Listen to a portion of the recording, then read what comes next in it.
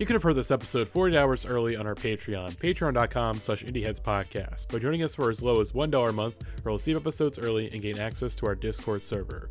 All of our upcoming episodes will be available up on our Patreon 48 hours before it hits our public podcast feeds. But if you're hearing this via our Patreon feed, we want to thank you so much for your support. We especially want to thank our Real Ones patrons, including Buchanan, Rob Marino, Grant McSpooky, Dave Grohl, Darian Fisher, Cal50, Alec Grichmanoff, Melissa Reddig, Lily Mikowski, Tony Serafino, Chris Wade, Selectric, David Colbert, Maze Farms, Bex, Georgia Mikowski, Rachel Hartman, Noah Kurtz, Waffle113, Alex Bilovich, Alec Felder, Adam Edwards, Jackson Crisp, Elizabeth, John O'Rourke, and Derek Pemberton. To become a Real One, consider supporting us with a $5 a month donation, where you'll receive bonus episodes every month and get a shout out at the top of the pod. Anyways though, enjoy the episode.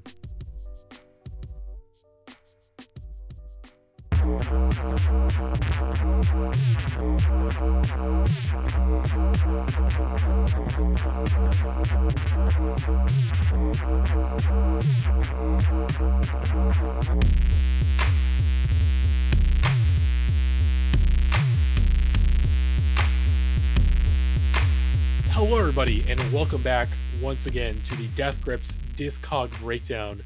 I am one of your two co-hosts, Maddie at Movie and Prince on Twitter. Of course, I am joined by my other co-host, the lovely Jackie, DJ Horse Jeans. Hello. Very excited for No Pod Deep Cast. And on this episode, we are joined by a very special guest. We're joined by Lily. Welcome back to the pod. Thank you. I was gonna go with. I ruined this for myself because I did end up taking notes, but I was going to go for no notes deep pod at some point when I was doing prep for this. Also good. Also great. See, I was like, I try to have some like actual like written notes for ex-military, but like once you hear those songs, like everything starts coming back. Like, okay, I know exactly why I love this song. I know exactly what this means. Like, let me do a check. I'm gonna on our Patreon Discord server, which by the way, patreon.com/indieheadspodcast. You heard the message at the beginning, but hey, join that Discord server by supporting the pod. It's very good to do that. I'm gonna see how many Scrabbles I have for Death Grips. I'm like very curious to get the exact number real quick. It's quite a few listeners. I will say doing this time prep for this episode has like boosted my Scrabbles insanely. I have 4,600 Death Grip Scrabbles on Last.fm. That's our boy.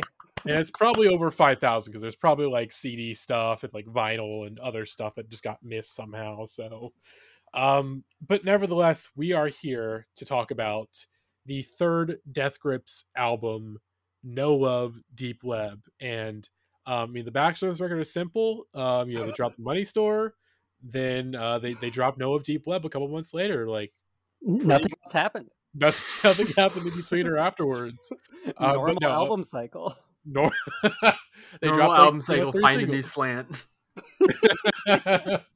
Of course, I'm joking because if anyone knows anything about No Love, Deep Web, they probably remember the album's release more than like the actual album itself, which is like slightly a shame, but also like I can't really blame anybody because like it's pretty fucking nuts how that record came out. It's entirely understandable how both the album cover and the story behind the album cover and the story behind the album, that confluence of things, of course, that is inevitably going to overshadow the actual music, because like when you search No Love, Deep Web, the first thing that comes up is album cover. Like no mistake, like that is what people want to talk about and what we will most certainly talk about in this episode. But we're also here to talk about the album No Love, Deep Web, because it is, the only album I can compare it to at all in history that is remotely like this is Endless, is the only thing I can think of where it's like it's this album that only exists in the form it does kind of because of like weird label fuckery. But like the difference is that like Endless still doesn't exist on streaming services and is like intentionally a lost album, where this one like it's instead of that, it's like, oh, you want us to actually do a promo cycle for this instead of just release this whenever we're done with it? Fuck you. We're going to put the whole album out on torrent sites and download. I think, I have no idea how accurate this number is, but someone said that it was downloaded legally 34 million times, which is just crazy. And I don't know if that entirely exactly tracks. But now it's like, it's available. It's not like a lost album. They now, I think, own all of their masters again or whatever, or at least they have like the streaming rights up and whatever. Like Epic Records is no longer trying to take down their music like they were during the period of beef, which we will very much get into. But I mean, I'm so excited to talk about this album because, like we were talking about before the pod, just like nothing like this will ever happen again. Even though Endless has some comparison points, like really, this is a one of one thing. We've never seen history. Frank Ocean's dick. We've never seen Frank Ocean's dick. Not yet, Maddie. Don't jinx it. I want to make this point really quick because like I was gonna say this in the last podcast, but I just couldn't figure out where to slide it in. Like, obviously, thinking about it, like, yeah, it's fucking crazy that Death Grips got signed to a major label. Like, I talk about this in an article I have coming out on Paste. Like, I think actually that article on Paste is probably going to be out by the time, like 2 weeks old at this point by the time this podcast comes out. But like, of course, it's crazy that it's probably the craziest major label signing since like maybe Daniel Johnston back in the 90s, or like any of those, like, or like Butthole Surfers. Like, it's the craziest major label signing in a very like ever, in my opinion, of just like, who the fuck thought this would be a good idea? But like, the only thing it did seem like one. That's at the time the interesting thing. But when you think about it now, with how like the music industry has changed over the last like decade due to streaming and whatnot, it's not that crazy to think of that they would get signed, because it's just like, it's more or less like, yeah, of course, like a major label, like here's this band that very quickly grew a very large, devout, like cult fan base, as we'll dive into. So like, of course the major label is going to want to hop on that, because like we've seen this happen with a ton of other like quote unquote indie bands who, like, you go, wait a second, they're on a major. Like, of course, like LCD Sound System and Vampire Weekend and like even Grizzly Bear got signed to majors eventually, because it's just like, yeah, they have a strong enough fan base that like you need a major label infrastructure to like maintain that fan base. You can't do that on your own, or like an indie does not, even like a big indie like Warp or XL doesn't have the resources to like maintain that. Like when Adele became like the biggest fucking thing, like she was on XL, but like XL couldn't maintain that, so they had to get help from like Columbia. Mm-hmm. So it's not that crazy. And I mean, even now they're technically on a major, they're on Harvest, and Harvest is owned by like UMG, I think. So it's like, it's one of those like indie labels that's like, it's an indie label with major label resources, just like in all other entertainment spheres. Like, it's 5 companies now, and so like even the kind of sub majors are all like within a couple of big conglomerates now. But that's like, that's definitely better for them than being an Epic Records signee proper that were signed by L.A. Reid, as we discussed last week. Literally the year that Money Store came out, like they were putting out like a Michael Jackson compilation and like a Jennifer Lopez album. Like, that's what was going on at Epic at the same time. And I think let's just dive into the backstory of this record. So obviously, they signed Epic Records in 2011. Basically a personal signing by L.A. Reid, like was in the meetings like, I really love what you guys are doing, I want to sign you. And we should say, we didn't say this in the last episode, I actually didn't even know this until doing research for this episode, was that like, oh, L.A. Reid like got Me Too'd. Like he had to step down from Epic Records in like 2017, 2018 due to sexual harassment allegations. Oh fuck, I remember that now. Okay. So that totally escaped me. Which I didn't know that. So I want to iterate that the man who signed this band, of course, is a sex creep and terrible and awful. But that's with that said, so they dropped the Money Store. They have a big tour planned. I think they play Coachella for the first time, and you know, it's like, okay, they have like these your usual obligations when you drop like a record. I'm like, hey, like we drop the record, we go on tour, and that's, you know, we do some interviews here and there, and that's it. Yeah, but they're going along the exact trajectory of what you would expect a band that just signed with a label like Epic to do. And also, like, we take for granted now that, like, at the time that signing kind of made sense on the level of like pre-Money Store, they were essentially just a buzz band. So like Epic, you know, glommed onto this like potential next big thing, not understanding the fucking like minefield they were signing a contract with. Like, oh my god, they it's had truly no hard to idea. remember, like, they really did because of this album. But you know, no one anticipated that like this of all bands was going to, in one like phallic swoop, fucking like upend the entire existing structure of the music industry.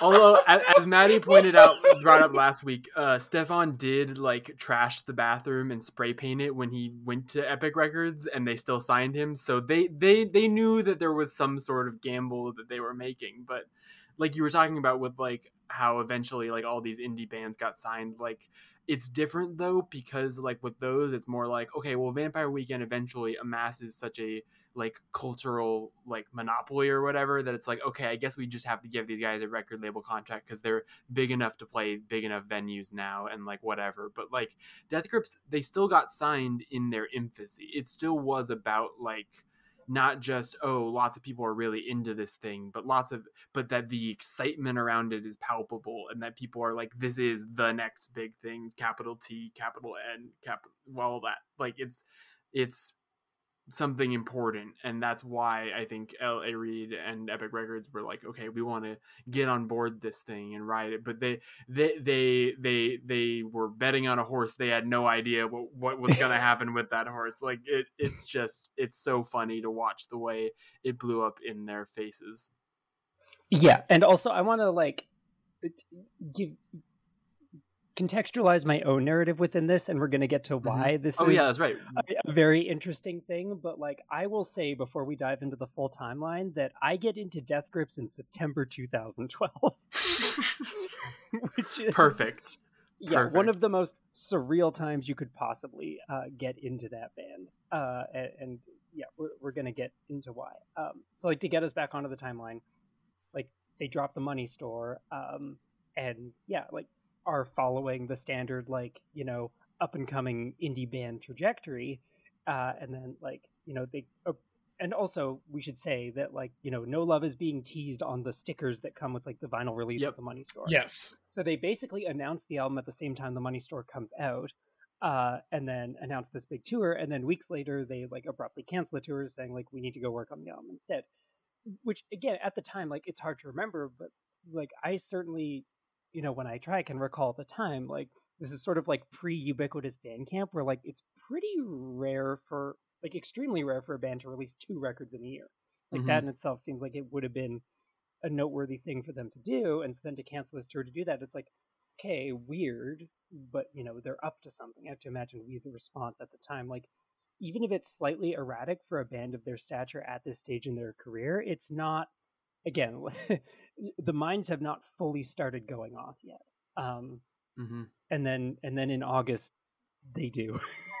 It's so funny because like you were saying, like they have this record that is so big and so huge, and we are not yet in the like full media saturation zone that we are in right now, where like people will release 2 albums in a year because fuck, like 6 months after you put out an album, it might as well not have happened this year. Like you every 5 seconds you have to re-get the internet's attention, and Death Grips were still existing in kind of a really different media landscape, and so it was weird for them to do that. But it's also like so obvious, like that's why that happened, is because Death Grips do not want to put out an album and then spend 13 months milking that album and touring and taking time off to like self-care or whatever, you know what I mean? Like they are just like, we need to throw ourselves back into the soup. We need to create, we need to piss people off, we need to subvert, we need to do something different. And I think one of the best ways to introduce this album is to read the statement that they published before the album actually leaked, and before the dropping from Epic. They released a statement as it was getting closer to fall, announcing the album and titling it. And I'll just read this statement because there are a lot of really notable things that get brought up here. So the album is titled No Love Deep Web. We are working on 20 tracks and looking to narrow down to 13. I would like to hear all those other tracks, by the way. Yeah, please. It will be released by Epic Records in the US and Columbia in the UK. The release scheduled for fall 2012, most likely late October. We are in correspondence with Crispin Glover, which I read that and my brain fucking exploded, and are working toward a video collaboration with him relating to this album. We've been recording the album primarily in Sacramento, CA and Oakland, CA for the past 5 months. We will be mixing it in Shanghai, China, which is just a great one-off line. And also, like, thinking about where this leads, when I saw the Shanghai thing, I was like, okay, one, unusual place to mix an album, not to be too Eurocentrist about it, but like Shanghai, to my knowledge, not exactly like known for its role in the record industry. No. And also, even more importantly, would be very, very expensive to bring an entire band and their personnel out there to mix. And then the wild swing of we will be mixing it in Shanghai, China, and then the next sentence, there are no manually programmed drums on this album. The beats are being played live on a Roland electronic V drum set or acoustic drum set by Zach, which I knew that was true about this album, but even still, like, reading it again was like, oh wait, fuck, yeah, none of this is Ableton shit. This is literally Zach playing this live like an instrument, which just does not make any sense. There are no which we're gonna get into, like this is Zach Hill's masterpiece, probably. But then the next line, there are no features, guest collabs, or outside producers. The material is cold, bass heavy, minimal, rock and roll influence, and could simultaneously fit into a rave or dance club context. It is essentially rap and electronic music, while at times extremely aggressive. We plan on supporting this release live internationally. The track that came out on September 10th as part of the Adult Swim series is a previously unreleased track from the Money Store and is totally unrelated to the new album. No Love Deep Web. No Love Deep Web is another sound and vibe entirely. Death Grips. Which, amazing that they wrote a better review for their own album than like anyone else was able to. Like, I was 100%. Like, you can't describe that album better than that. They nailed it. They knew exactly what they were doing. Exactly. And that's something I've really appreciated, like, going back to this, is now that we have the time and we have their whole arc of their career, it's a lot easier to, like, pinpoint all the stuff and connect all of the Pepe Sylvia style data points and begin to understand Death Grips. But as we were experiencing in the moment, none of us had the kind of insight into the band that they themselves have when they talk about it. Like, it's very clear that, like, they want this to be something that they have complete control over, but to the audience experiencing it, this is like chaos. This is madness. This is not something that you're supposed to be able to really wrap your arms around and be able to describe well. But damn it, we're gonna try. Yeah, and also, speaking of Pepe Sylvia connections, like, I believe basically the same day that they released this statement, the ARG starts. Yes, which also, to like bring it back into my like real-time timeline, you know, early September, I discovered the Money Store through the fucking Needle Drop review because I'm 17 and it's 2012, and start like looking into what else is going on with this band. Like, oh, like, new album on the way, you know, ex-military, blah blah blah. Like, there was some kind of like thing they did this summer, and you know, you see the words ARG, and at this stage, I'm like, what, that fucking like shitty gimmicky thing that like Trent Reznor did for a like C-tier 9 Inch Nails album 5 years ago? Like, what, they're doing that? And it was like, no, you don't understand. People lost their fucking minds over this thing.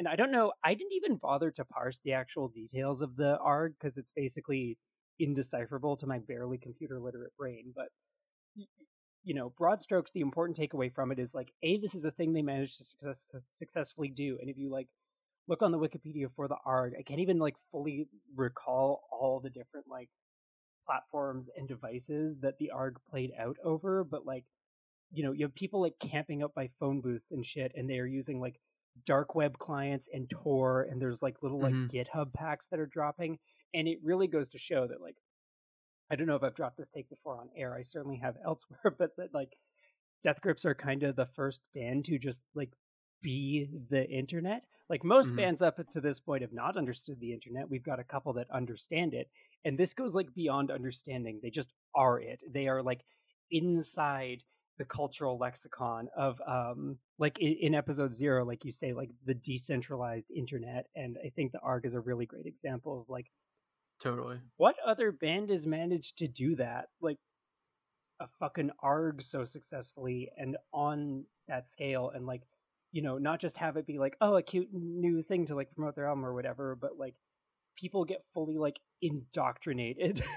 Yeah, like you and compare it to the Foxing album rollout right now, and it's like no disrespect to Foxing, which I am so Yeah. fucking excited for that album, but that album rollout is like, oh cute, you guys are doing a little thing. I'm gonna sit back and wait until someone links me the video. I'm not gonna put in any of it. And I was not in the trenches of this ARG, nor am I computer literate enough to do so. But like, I just pulled up the thing here. But would you have been like? Here's like, I didn't get a Death Grips until like late I probably would have been. I probably would have. I would have been. Knowing I wouldn't have been in the code.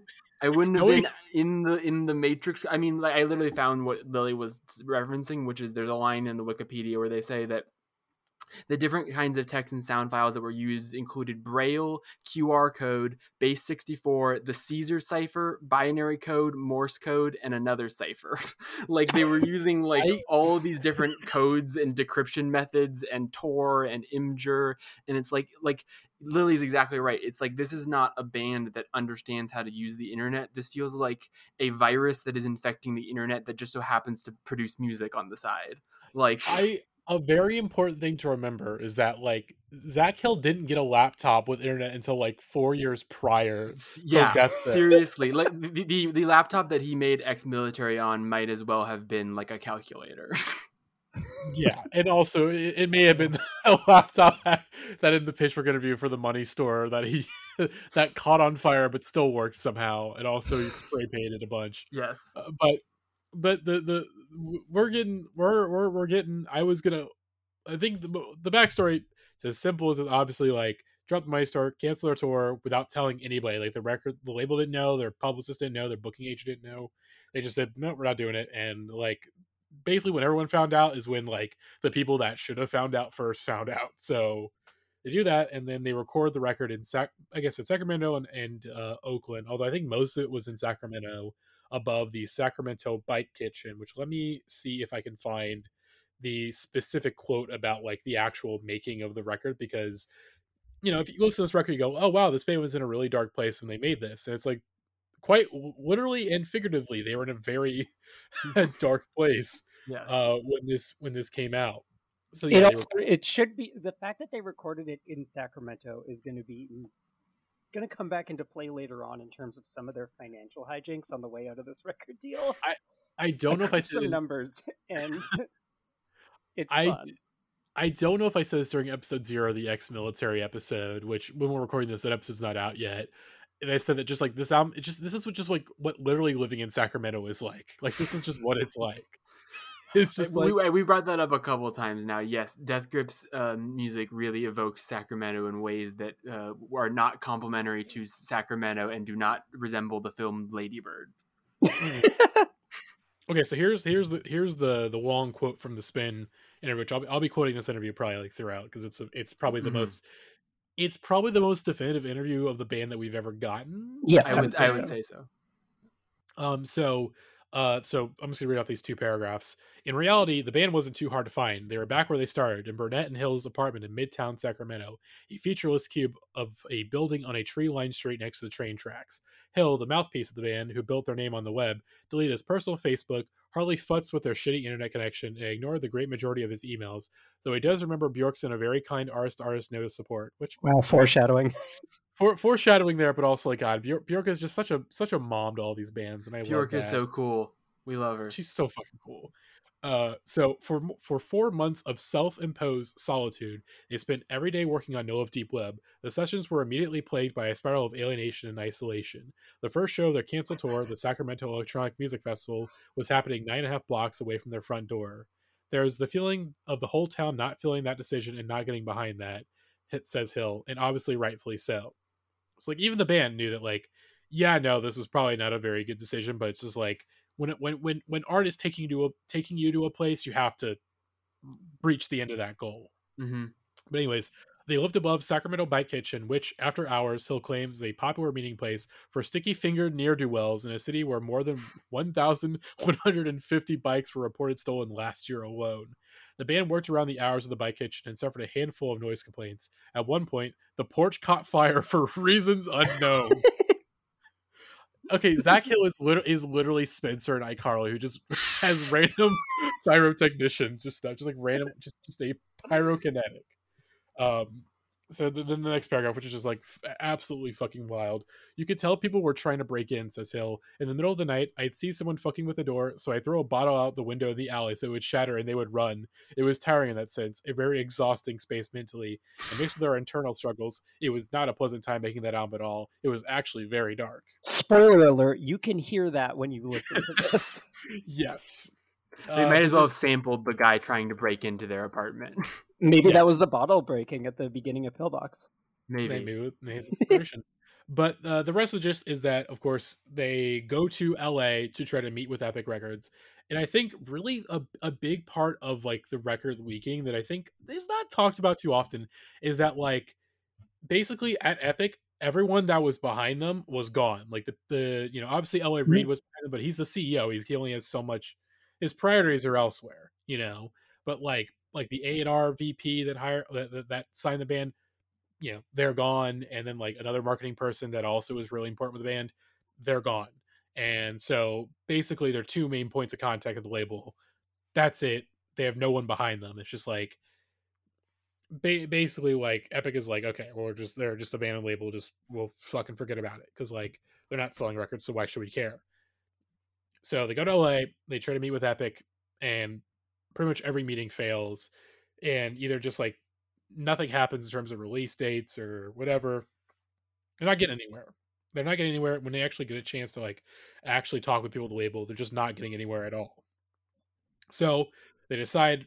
So I think they went to LA and then flew back to Sacramento afterwards, and then came back to LA again, where they just stayed for like 2 or 3 months. I think as far as I know, it was just Zach and Stefan. I don't think Andy was with them in at the Chateau Marmont, which is where they moved into. Basically, they burned through their fucking advance, stayed at the Chateau Marmont, quote unquote infiltrated Hollywood. And the picture of MC Ride standing on the balcony of their Chateau Marmont hotel room with 2 middle fingers up to the air is just like a work of modern art that maybe we'll use it as the album, the podcast artwork today. Also, I crunched the numbers, and they mentioned, I believe, in the same Spin interview that they were paying $435 a night to stay at the Chateau. Yes. I did the math. That's a $26,000 hotel bill. Which, like, considering like a major label advance, it's like, okay, that's probably like that makes sense. Like, that's probably how much they got for their advance.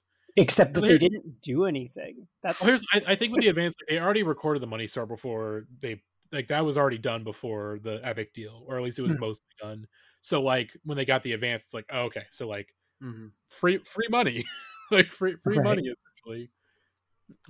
But basically nothing happens, and of course they decide to start the ARG, and eventually leads up to them leaking the album wherever the fuck you could put an album: BitTorrent, RedTube, Xvideos. I know these names better than my own grandmas. But it wasn't just like, oh, we're gonna put out the album early. It's like, we are going to make sure this album is as available as humanly possible. We're gonna get it everywhere. Yes, we are trying to like completely undermine our record label's authority and get dropped. And I will say that 48 hours on the internet was like as big of an escalating series of like, they did what as like I've ever experienced online. Yeah, again, like within the 2012 landscape, it was inconceivable that a band would do this, like that they would get signed to, basically one of the most coveted like deals in indie music. Even though Epic themselves are not independent, it's still like, oh, you got the Epic signing. That's a huge deal. And for them to do all this antagonistic shit, drop the album for free, blow a bunch of their labels' money, basically try every single thing they can in order to get dropped. It was like nothing like that had ever happened before. And you would, like we said at the beginning, you would read all this stuff, you would like go through this timeline and think like, oh well, this is like an obvious attempt at career suicide, right? Like they must have been fucking done after this. Like they do all of this insane shit and they win. No Love Deep Web goes triple platinum or no triple diamond in 24 hours effectively. Yes. Like so and the industry was never the same. Like that's the thing too. Like you forget what the turnaround was of like this was just a completely insane, unprecedented thing to do. And then like within a year's time, fucking Beyonce and Drake are like co-opting their release strategy. Like they do everything the music industry says you shouldn't. And 12 to 18 months later, it is what all the biggest people in the industry are like trying to replicate because of how fucking huge of an event this was on the internet. Also, we mentioned it before, but we should mention like as an added bit of flavor to all this, the cover is a photo of the drummer's penis. Not just it's a photo of Zach Hill's penis with the album title written in Sharpie on his erect penis. Yeah, erect penis somehow like that. It's a nice dick. It's a nice dick. It's not a bad dick. 34 million people saw it. All of Canada has seen Zach Hill's dick. And I think like a really important thing from this spin article is that like basically the game that Death Grips was playing was like Zach Hill's brother is a fucking nerd. Like that's what this interview is like. He's a fucking nerd who plays like Magic the Gathering and like just plays computer games all day. And like his brother was telling him about like Magic the Gathering, like, oh, like there's the board. And basically Death was like, okay, so us against the label, this is like a game of like a fantasy game where it's like, okay, they control the deck and we have to figure out our way around the deck. And I mean, as far as we know, like they fucking won because like I think probably there was some out of court settlement stuff that happened, but at the same time it's like they're not making that much money on Death Grips. It's just like, let's just leave this be. Yeah, Epic tried to like take money store stuff off of YouTube and like basically be like, if you're gonna play hardball, we're gonna like sabotage your career right back. But then pretty quickly they realized like this band is just not worth the headache. Like this band is just not. We didn't even really make that much money off of the money store comparative to like the money store was not their end goal. Their end goal was Death Grips becoming like this massive thing that they could just milk money out of. And I think really quickly after No Love Deep Web, they're like, okay, well this is just completely fucked, and so we're not even gonna bother like trying to get back at them for this, because I mean, like you said, like they do win. And I think the only thing that you could really compare it to is the Radiohead In Rainbows release, but that was deliberate by them and done in the cooperation. This is like taking that and escalating it way the fuck up and doing it in a more anarchistic way even than Radiohead. And because Radiohead eventually then put it out for money 3 months later, and everyone was amazed at the fact that people still bought it after they had access to it for free for months. But like, yeah, which also kind of like it damages the footprint of that record too, in the sense that like the pay what you want thing doesn't stick, but it doesn't. This antagonistic like drop the album whenever thing like actually does. It becomes the norm, kind of like shockingly quickly again for like how inconceivable it was for a band to do this at the time. Totally. Like it's like this is something that just like musicians, like you're gonna get like at least like from like major artists, indie or major, like 6-7 times a year, like, oh hey, someone's got an album out, like that's it. Like Jeff Rosenstock literally just does this all the time now. Like literally, like I think every album he's done since like Worry has been like Post, that was surprise drop. No Dream, that was also a surprise drop. Like which I think that's just a case of like Jeff being like, I don't want to put out any singles, like I just don't want to do that. It's like I was like, okay, we'll just put it out. There are all sorts of different reasons why people do it, and why. But also, I think it's a way just to like not have a situation like this happen again. Where like totally. But like we're talking about the backstory, we're talking about this. Let's get into the album itself. I was just gonna say one more thing I did want to talk about while we're talking about the album cover. Still, I think it's really important to bring up the quote from the Spin article about the album cover from Stefan, because this is maybe like the longest Stefan talks on record ever, and the fact that it's about the album cover is incredible. But I'll just read. Hill talks in a quiet, slow to unravel Sacramento drawl. Burnett's voice, on the very infrequent occasions when he does speak with tape recorder running, is even quieter. If you look at that and all you see is a dick, I don't really have anything to say, pretty much. Burnett mumbers about the photo that ultimately became the album art for their corrosive, cyber-grinding, electroshock scream therapy sesh, No Love Deep Web. I looked at it and said, this is a great photo. I'd love for this to be the album cover. Both Burnett and Hill are reserved, soft-spoken, maybe even a little shy, hopelessly insular, and they don't exactly look strangers in the eye when they walk down the street. Most importantly, the men of Death Grips are as serious as cancer about making their art. And like, if you read the whole quote, he keeps getting into it. Like, he says, like, it was difficult to do. Honestly, it was very difficult. It was difficult even telling people the source of it. It feels sacrificial in a sense. That idea existed long before, by the way. This is going to sound funny to other people, but we saw it as a tribal, as spiritual, as primal. Also, it comes from a place of being a band that is perceived as such an aggressive, male-based, by some misogynistic-seeming band. It's a display of embracing homosexuality, not that either of us are homosexual. Am I making sense? People are still going to think it's macho, but that's not the source of where it comes from. It's also a spiritual thing. It's fearlessness. It represents pushing past everything that makes people slaves without even knowing it. And so, like, that is the genius of Death Grips, is that I genuinely believe them, that the album cover is like a real artistic statement and they stand behind it and they don't think it's just a joke, but it is also a joke. It exists as both of them perfectly simultaneously. And yeah, it is a very profound image that is very silly. Yeah, like some people might call that quote pretentious, but it's just like, not like, I believe them and they're right in that, like, it's both this, and like, I get why they're upset about statement like on masculinity, but also like, are... haha, that's a penis. That's penis. And I get why Stefan is like upset about the way people perceive Death Grips, especially at this time, like really early on. They're making fun of my best friend's dick. I can't let this happen. No, but yeah, like Death Grips, because like we've talked about in the last couple episodes, like the first thing you absorb about Death Grips is the aggression, is the viscerality. And like, we'll get into this album, and like, obviously that is the thing that tends to grab you first, is just like, holy shit, this album is grabbing me by the neck and won't let go. And that's like the first thing people take away from it.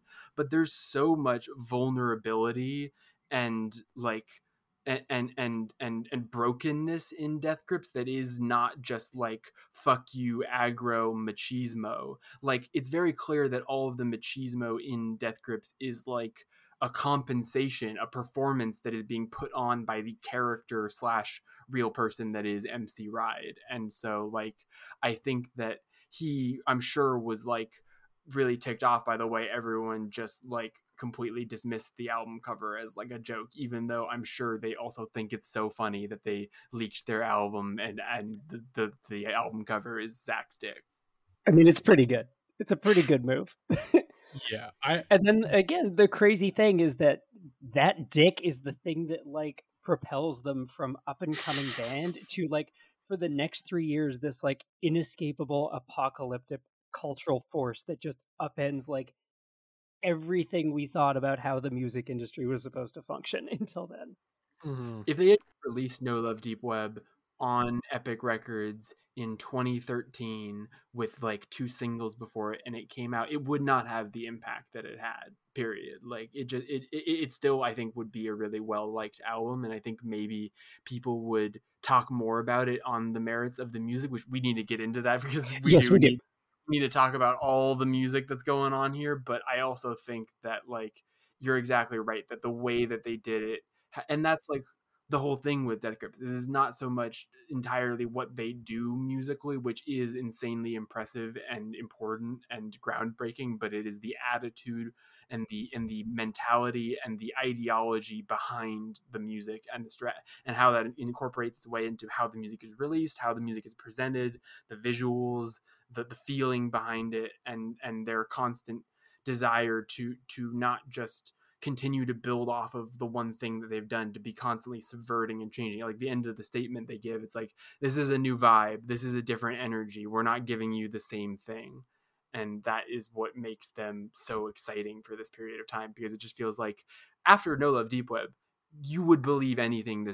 There is no the what's it called, the Tyson window or whatever it is, where it's like the you can believe any story about Mike Tyson. Like they enter the Tyson zone of like from this point on, like anything you tell me about this band, I will believe it. Anything that they do will no longer fully surprise me.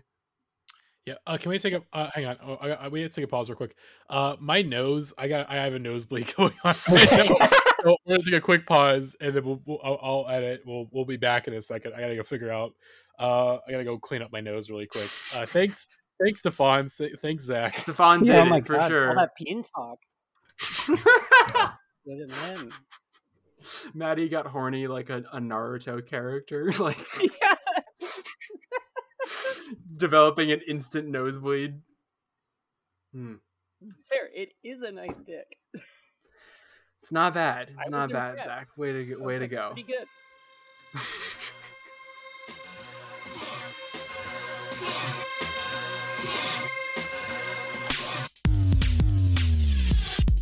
Come and get it, before it gets you lead-headed. Shell ejector, double barrel, shots, either you're there or you're not. 2 vulture, my man, why you want what I got? The money was it red dot, on your brow drop a clock. Get down the hell drop, as your whole life. Flashes bitch for your eyes, if don't nobody know what. True vulture, my man.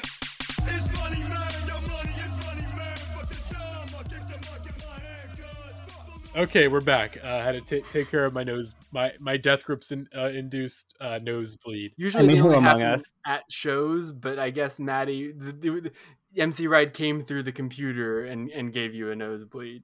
Yes, I probably almost gave myself one, headbanging to a couple of these tracks, just like bouncing around in my computer chair. Mm-hmm.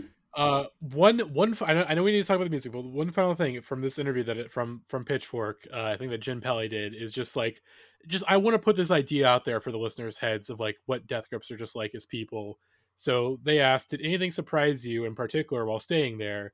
Zach Hill laughs, long pause. The whole thing was so bizarre. 90% of the people eating at the restaurant every night are fucking famous or known for something.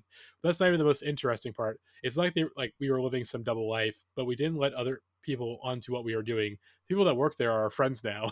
Basically friends with the workers. That's great. That's great stuff. I really working class heroes. I really do love that like Death Grips are like, oh, all these people are fucking aliens. Let's talk to the people that work here. And also like them feeling like they are like infiltrators in this like other world that they like profoundly do not connect with or understand is just like great and so perfect for the album that they then proceed to make. Yeah, it's this great little act of class espionage. I also want to bring out as like one tiny last little bit of like text around this album. Like I think a month or two after No Love Deep Web gets leaked, they do the like now taken down but like still archived online video interview with Pitchfork that opens with Ride saying, "I'm not that fascinated by human achievements." A statement that he immediately follows with, "Of course, I like Jimi Hendrix." Of course. It was on the tip of all of our tongues, Stefan. You nailed it. Just one of the most insane bits of energy anyone has started an interview with, and it's wonderful and just preposterous to picture them as they are in that interview, like sitting down in a hotel room with like pitchfork suits, a thing that they would quite pointedly never do again after this album cycle. Yeah, like I think it's the only time that like on camera that we have heard like him. I think like interviews. I think you can hear him in the Black Google video. You can hear his like speaking voice, but in terms of like a professional like interview type situation, like that's the only and last time we will ever hear him. I mean, literally, Interview 2016 is them like being like, "Oh, you want to hear us? Yeah, no, it's about the music." But let's do it. We are 45 minutes in and we have not talked about the actual music itself. But again, the backstory, you gotta get it all out there. Mm-hmm. But, a lot of backstory. But here we are. Track 1, Come Up and Get Me. The video for this, I think, came out. It's like, for the most part, it's like a silent movie that they filmed throughout the Chateau Marmont. Like you have like badass imagery of like MC Ride like sitting on like a leaning chair on like a bed and like blasting cigs, or you have him like attacking and eating a plant. It's a lot of stuff. But I watched it today. It is a genuinely unnerving short film that happens to conclude with what I'm going to throw down the gauntlet now is the best Death Grip song. At minimum, my favorite. Oh boy! So let's just play it. So come up and get me, Death Grips. Let's just those fucking synths come in. You're just like, whoa! Oh, you are. I'm so mad we can't like do the full minute-long drop into the actual verse. It's so good. It is very. I will let you guys go off on this song appropriately. I do just need to get out in front for the listeners the dialogue that has been going on, which is that I don't love this song, which I myself am mad at myself for. Like, do not get me wrong, this is not me being a contrarian, this is me being confused by my own ears, because everyone I know who's a Death Grip stan loves this song, and for me it is like one of their least good openers personally, but that's just because like every time I listen to this song, I'm like, okay, this is going to be the time I love it as much as everyone else loves it. And every time it's the Jay-Z nodding his head gif where he's like, I think I like this ?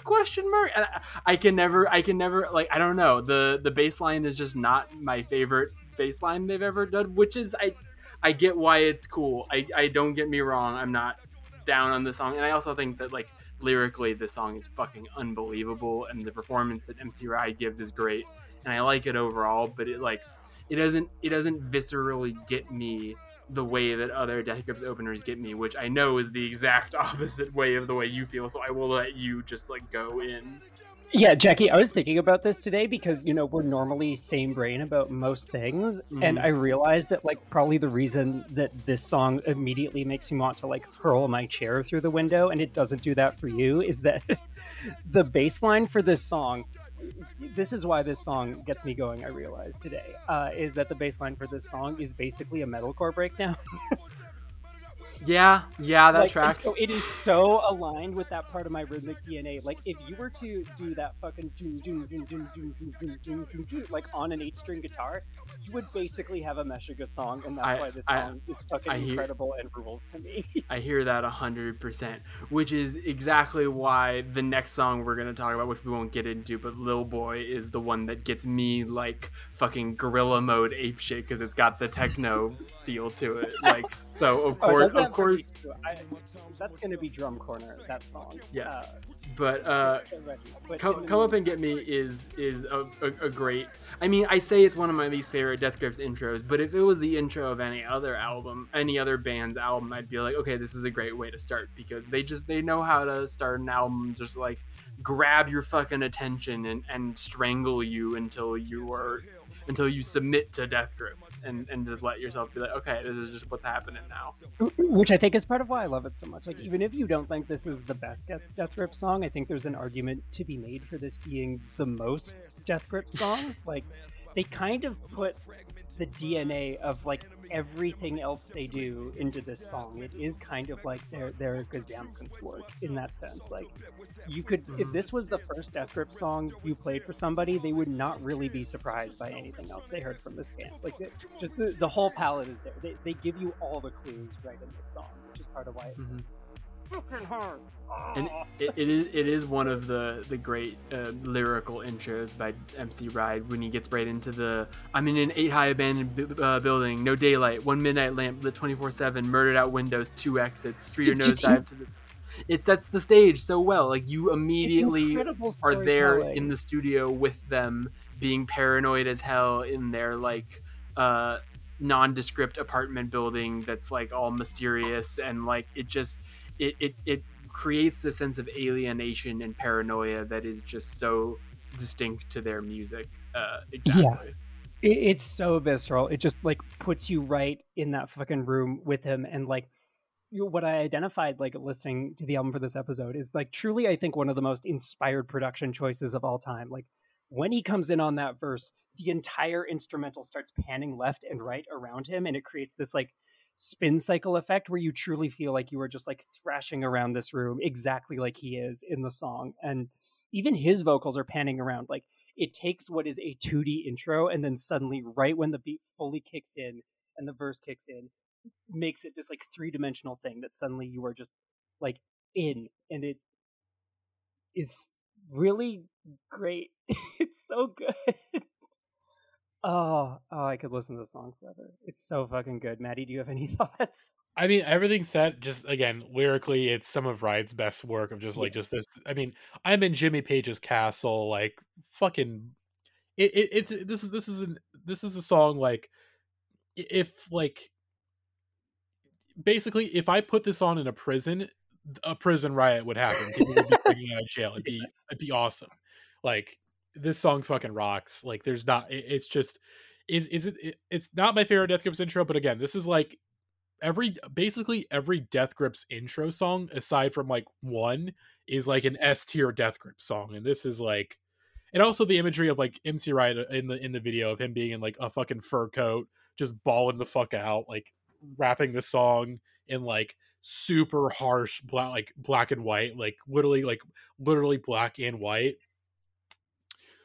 Chef's kiss. It's so good. It's so good, and it just a perfect intro for the album. Like, hey, we're about to enter some really dark shit, and like it's cold, it's dark, it's empty, it's hollow.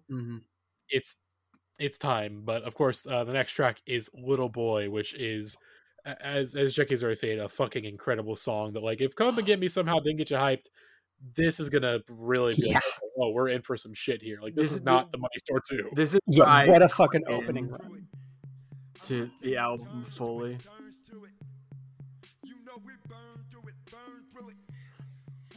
And this song really, like more so than Come Up and Get Me, is like truly where Zach Hill fucking revolutionizes the interface of the drum kit for the 21st century. Like this song especially just changes the whole vocabulary of drumming for the rest of the decade.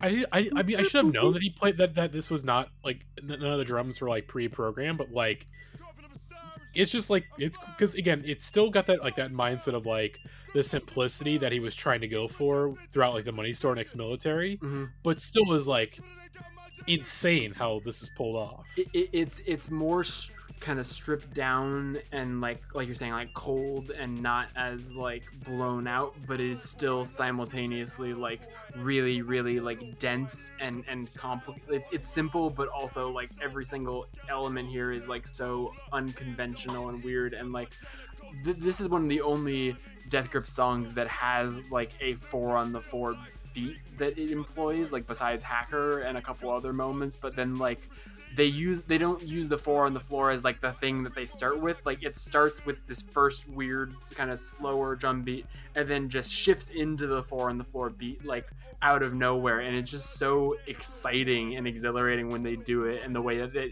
the song switches back and forth between the two different drum beats is like just genius shit.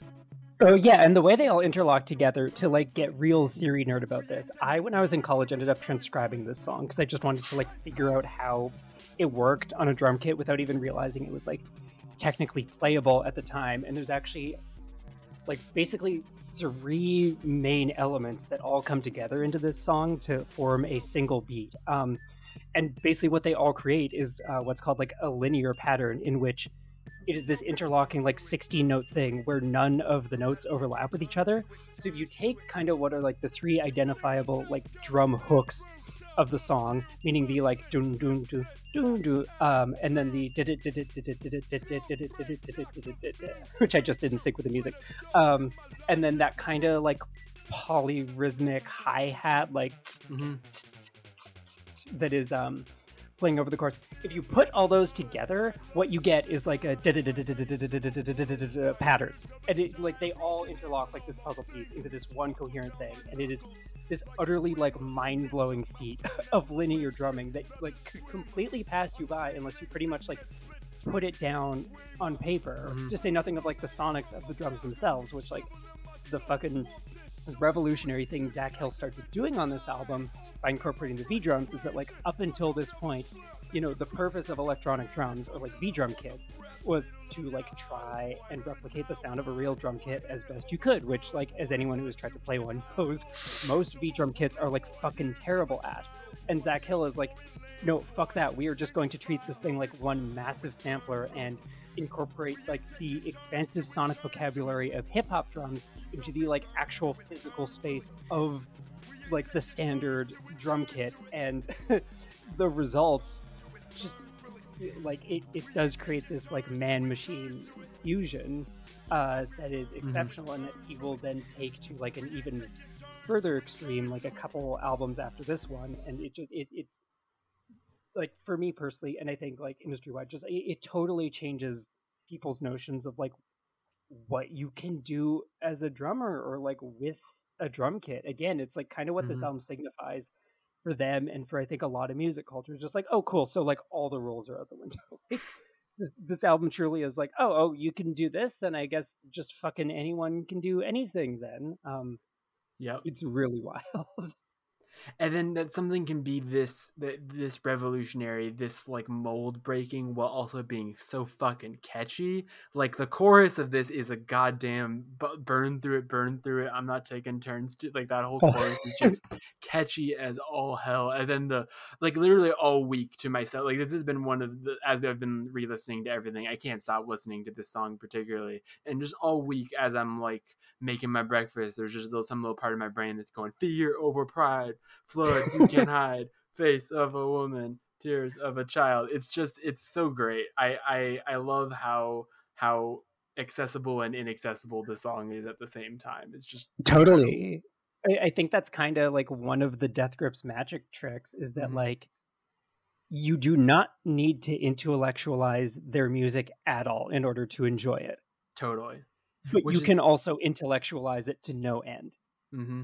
Like it is equally valuable on both levels. Like whatever amount you want to put into this music in terms of like thought, be it none or too much, like it completely allows for that. And that's because like they are both of those. Like they are simultaneously like artists, like capital A artists who like are trying to make these like the Stefan quote where he's like thinking about it in all this way, but they're also trying to tap into this primal, I mean, like the I am the beast I worship thing. Like they are trying to tap into this animalistic raw thing, and which is also what the dick is about. It's like it's both of those at the same time, and they are constantly thinking about those two poles and trying to approach both of them at the same time, and that's what makes their music so awesome, I think. Exactly. And Zach Hill talks about that in that Pitchfork video interview where he's like, the shows have been like super visceral and rowdy, and that's like exactly what we want to try and do, is create a space where people can basically like, you know, leave their thoughts behind and like do whatever they feel like at our shows, which, like, having been to one of those is true. They did that. But the way they get there is through all this like incredibly precise forethought and like very careful thought and consideration that they put into their music. And somehow it is like this intricately constructed thing that just ends up creating this space for you to just like completely thrash around them. Like it really is remarkable the way they're able to like do both at the same time. Absolutely. Yeah. Couldn't say it better. Just it's not even. Of course, as you think like, okay, we're like, oh boy, you think like, okay, this is obviously not gonna be a fun album, but like, hey, it's gonna be like really energetic and like okay, like there's some kind of No Love is the next track, and No Love is one of the most brutal Death Grip songs they've ever put out. Like it is basically a metal song. So I'm gonna turn up the volume a little bit and let's just take it in. One of the best intros to a song. If you somehow weren't hyped after the first two songs, oh boy, do we have something for you here. And doing it in truly minimalist fashion. Like this song is so spare. Mm-hmm. It's also funny that this isn't even the peak of that. Like we're not even to Gov plates yet. Yeah. And like the synth sounds that are warbling, it sounds like you're in fucking war and there are planes all over you, shooting at each other. There's on fire. Like, you have walked into no man's land when, like, the song kicks in. It is almost more so than any of their songs, like, just this sonic embodiment of paranoia. And, like, of course, you have the video, which is, like, this, like, they just did, like, rehearsals and, like, decided, yeah, let's just film this video, and, like, the shittiest, like, old-style 3D, and, like, you have Zach Hill, like, carrying an amp on his back, like he's fucking Jesus with a cross. Like, It's so great because it's the first time they've ever done, like, a traditional, like, let's set up the drums and have Zach play and have MC Ride rap in front of him, like, performance video. And first of all, it only comes out years after the album. Like, they put it out, I think, right before The Powers That Be comes out is when they put it out. It was January 2014, I think. Yep. So, like, it wasn't until long after that they were like, okay, maybe we should do a video for that song because it's, like, one of our most important songs at this point. But, like, even for being after Government played. even for being a traditional video, they still do it in the Death Grips way, like the 100% I used to give a fuck intertitles and, like, all that, and then the 3D and everything. It's just great. The song is so fucking good. Oh my god. As a testament to the type of person I was when this song came out, like, I did for a very long time have, like, Zach Hill carrying the amp would be, like, 100% I used to give a fuck as, I think, my, like, Facebook banner picture for a while. I mean, like, for arguably too long. I feel like an influence on, like, this song and really the rest of the record, like, really, like, when I think of this song especially, I think of, like, The Electrician by Scott Walker, of, like, these images of, like, CIA, like, black site torture camps, and, like, whereas The Electrician is more or less in the perspective of someone who's being tortured. This is, like, the other way, where I'm like, I am the torturer, I'm going to fucking kill you. It's just, oh my god, this song, it just, your blood is boiling. No love, man, no love. And it's such a fucking good MC Ride performance. The way he's just, yeah, it's incredibly committed.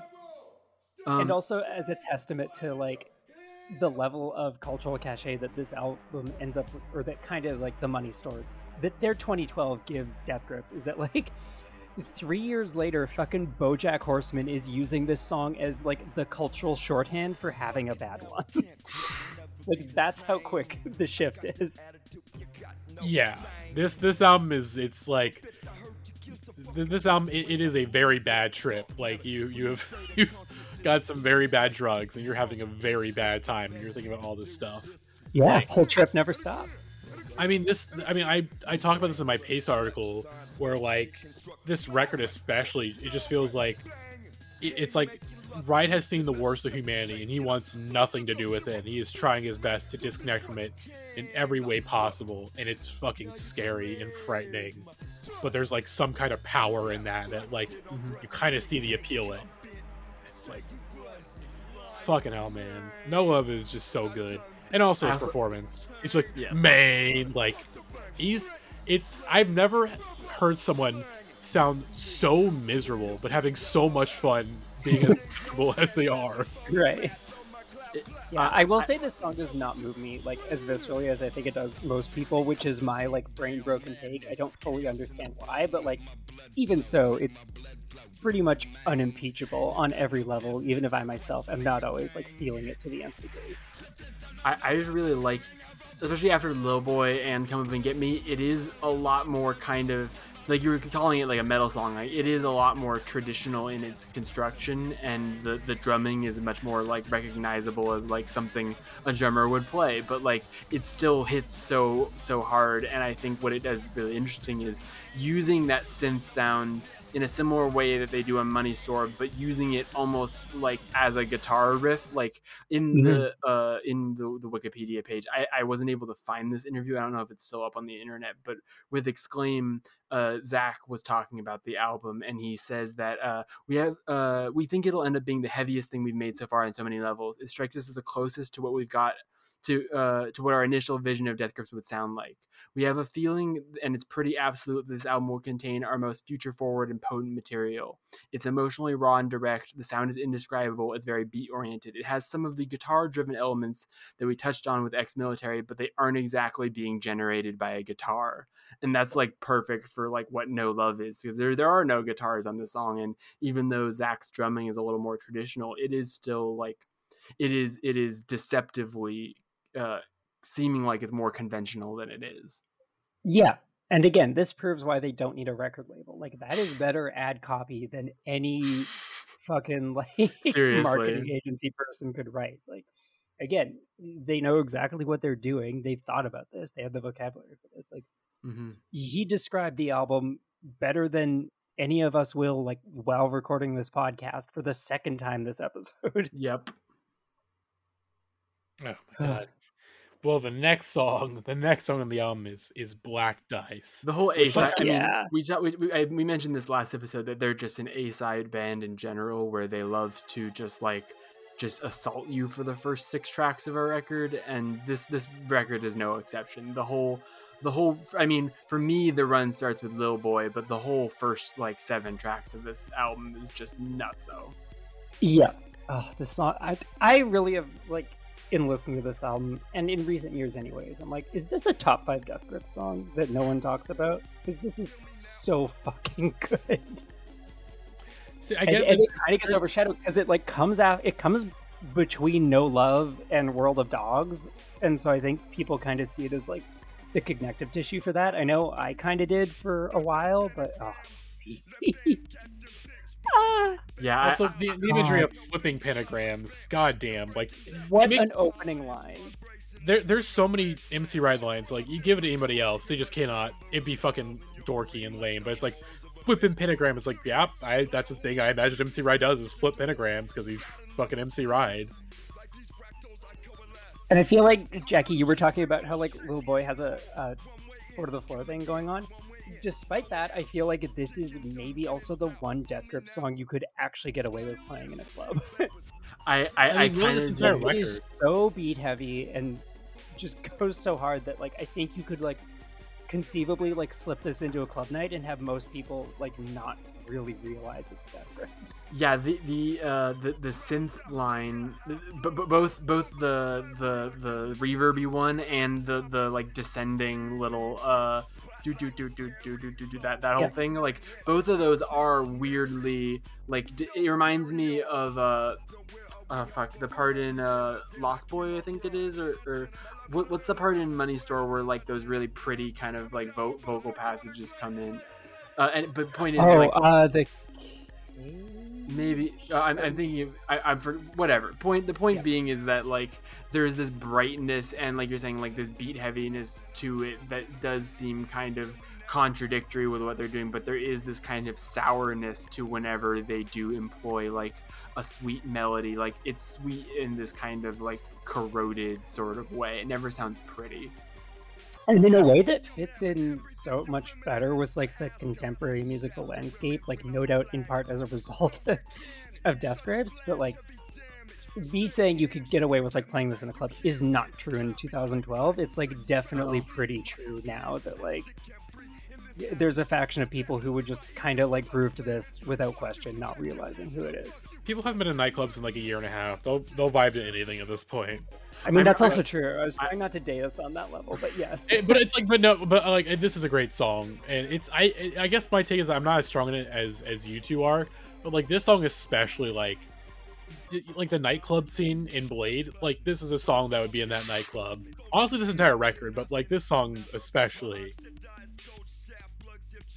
Also, just on a production level, in terms of depth, the way the kick drum in this song is absolutely sidechained to shit rules so hard, and again, like creates this real sense of space in an otherwise like very, very bare and stripped down like song and also album. Like this is sort of the start of their like minimalist phase that they're in for the next 3 records. Like after this, like the Money Store is like pretty much the busiest they get instrumentally into like arguably 2016.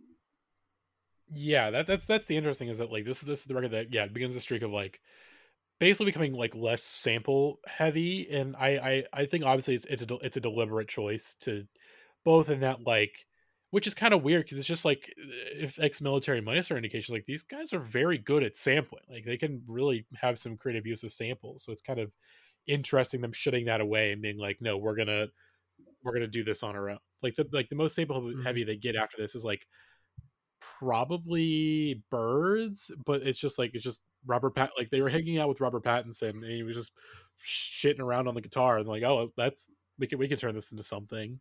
Yeah, you know how most songs happen. Yeah. The movie stars fucking around on a guitar in your green room in fucking Hawaii. Like I just like, I know they actually met like Pattinson at like I think like Coachella in 2012 or whatever, but I would like to think that like Pattinson was staying at the Chateau Marmont and he saw Death Grips in like the front lobby being like, wait, hey, is that Death Grips? And then I would personally like to believe that Robert Pattinson didn't even know who Death Grips were and just saw them. I was going to say, just saw them. Neither of them knew who the other was.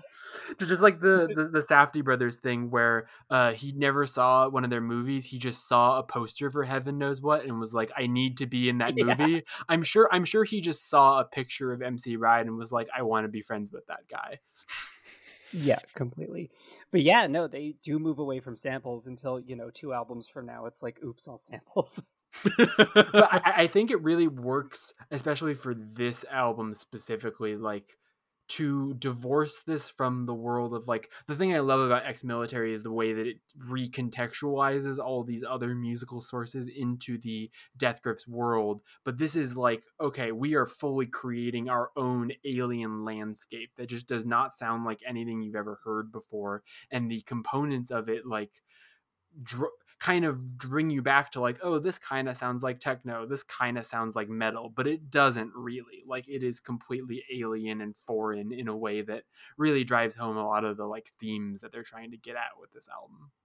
Yeah, it's almost like it's like that. I think it's like a Miles Davis quote of like, oh, like, jazz is just about like the notes you don't play. Like, this is the hip hop version of like the notes nobody else plays. Gov plays like even more so that way. In a usual hip hop album and made an album out of like those little gaps, you would get No Love Deep Web. Totally. The next song is World of Dogs, which I mean, I can't. Let's just. Oh, just so nasty. Already off the bat, just the nastiest synth you've ever heard. And then these lyrics. I have been when I go to therapy every week, usually I like will listen to a podcast on the way there because I want to just like relax a little bit. And then on my way back, I tend to listen to music. And so lately, since we're like prepping for this series, I've been throwing on Death Grips albums on my way home from therapy, which is just a great way to get some of the jitters out, just like, let's throw on No Love Deep Web. And I was stuck in traffic on my way home from therapy listening to this song cranked up so loud, and like, not to be one of those Death Grips fans that makes the joke like this is comfort music for me or whatever, like, but like I was sitting in traffic like It's All Suicide, and I'm like, you know what, I'm just vibing right now. This is absolutely like this is mood music. This is dream house. This is dream pop to me. Like, I'm just vibing out right now with MC Ride going, it's all suicide. It's all suicide. It's all it's so fucking.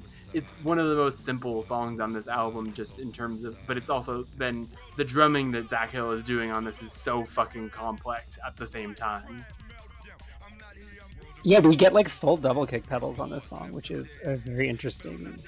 I mean, an interesting mode for Zach Hill generally, who like typically doesn't use those, kind of almost famously, despite what his foot technique is.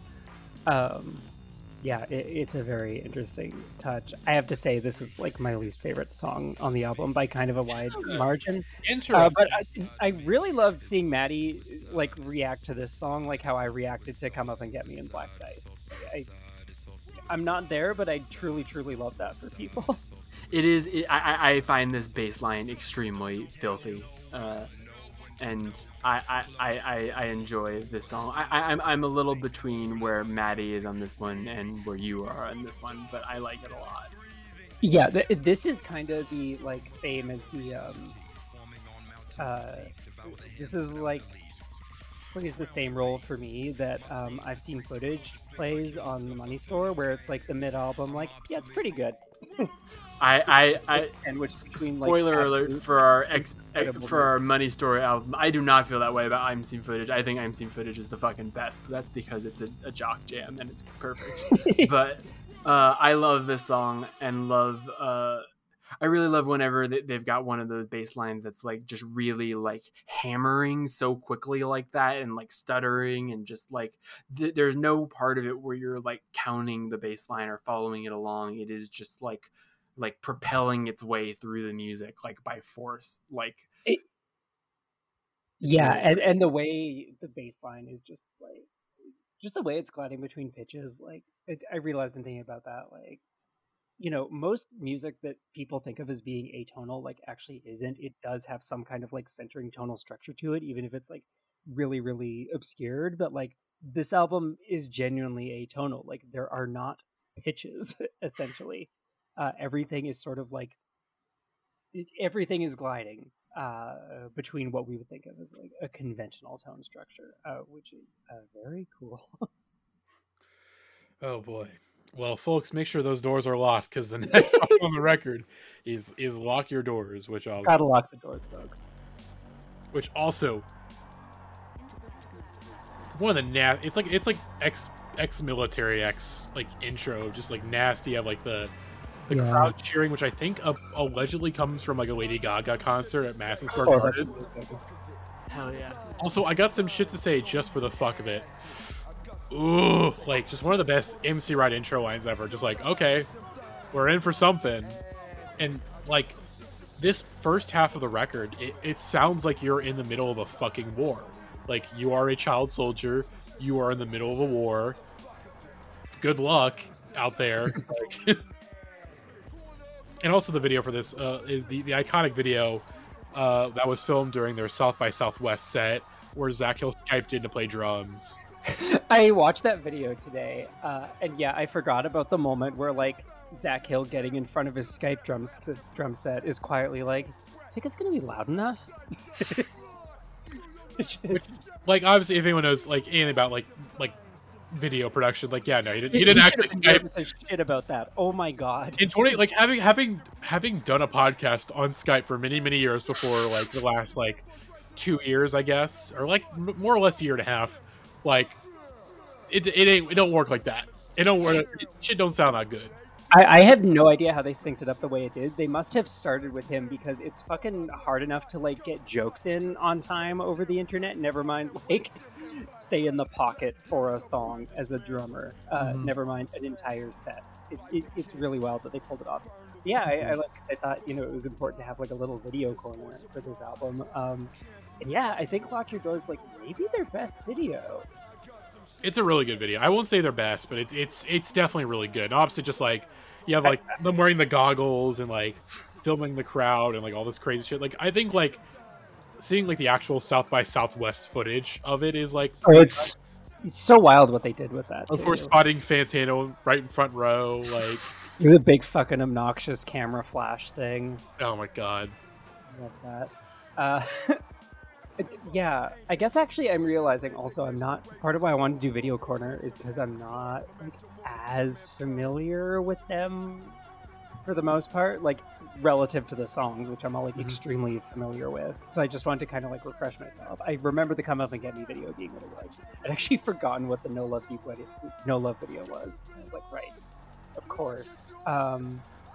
But yeah, the Lock Your Doors video was the only one where I was like, yeah, I kind of know like every beat of this video somehow.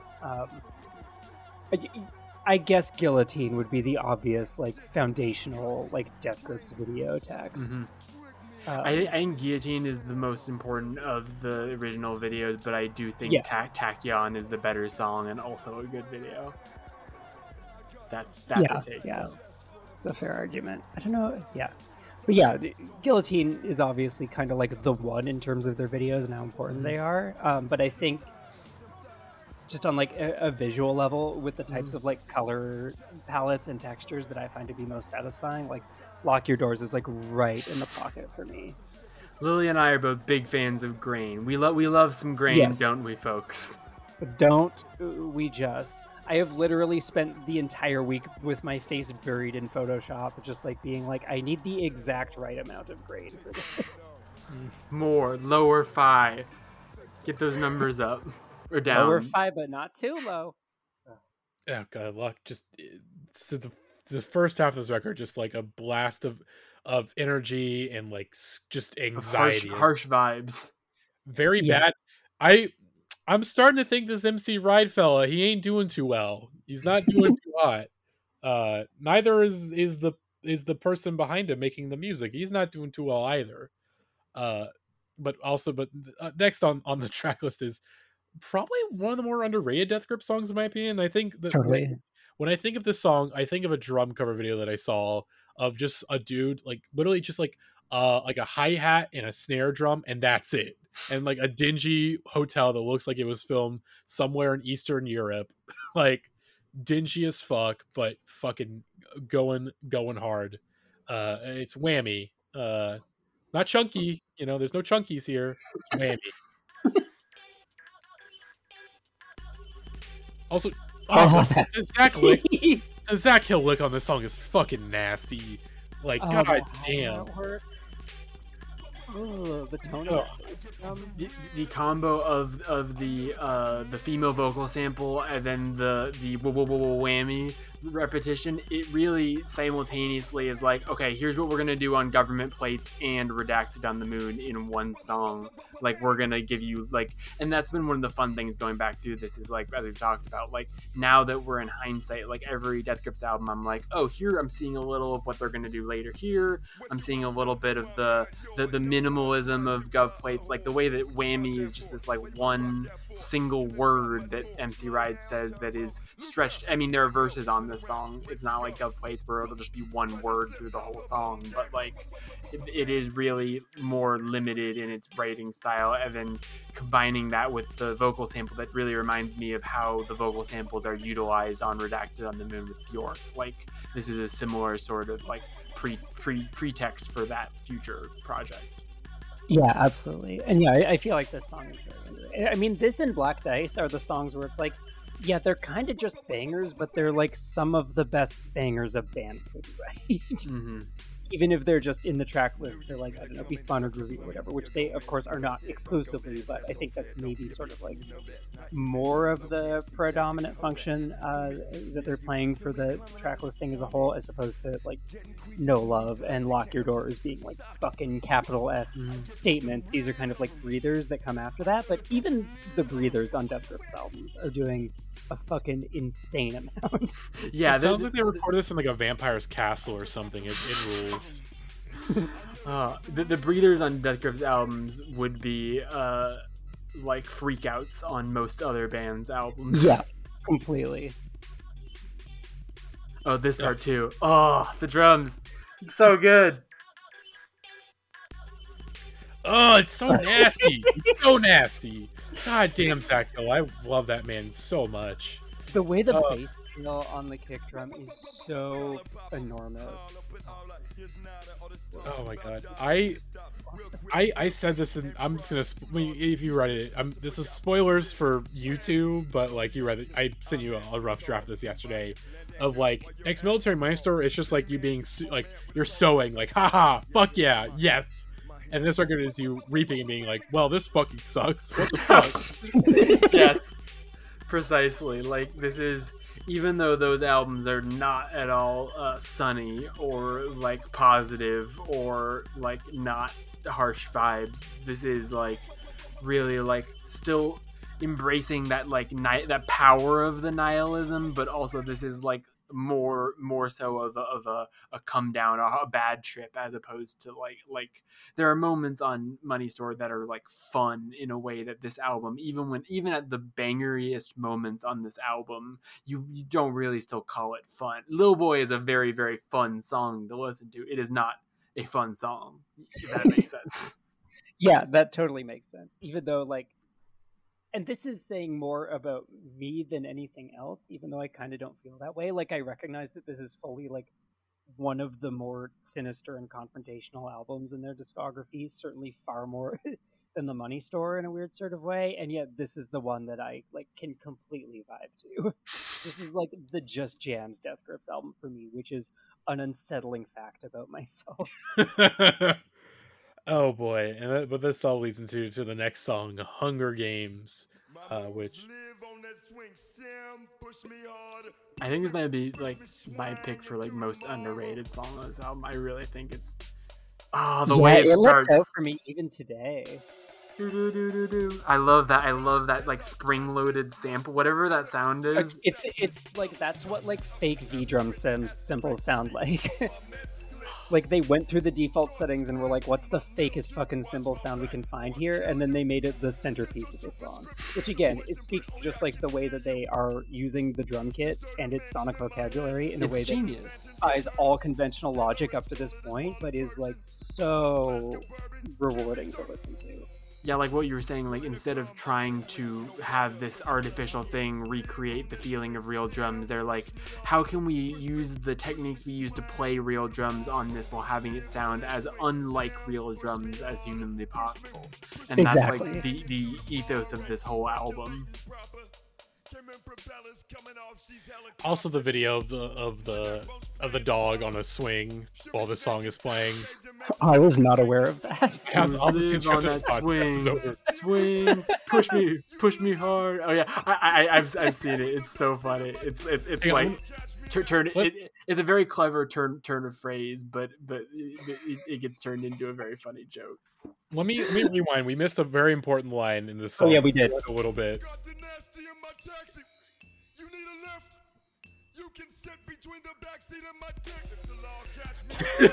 Yes. Like this is the most lyrically like this is like the reality of I needed of like, oh no, this guy's nasty. Get out. I don't want this guy. Get out of that cab.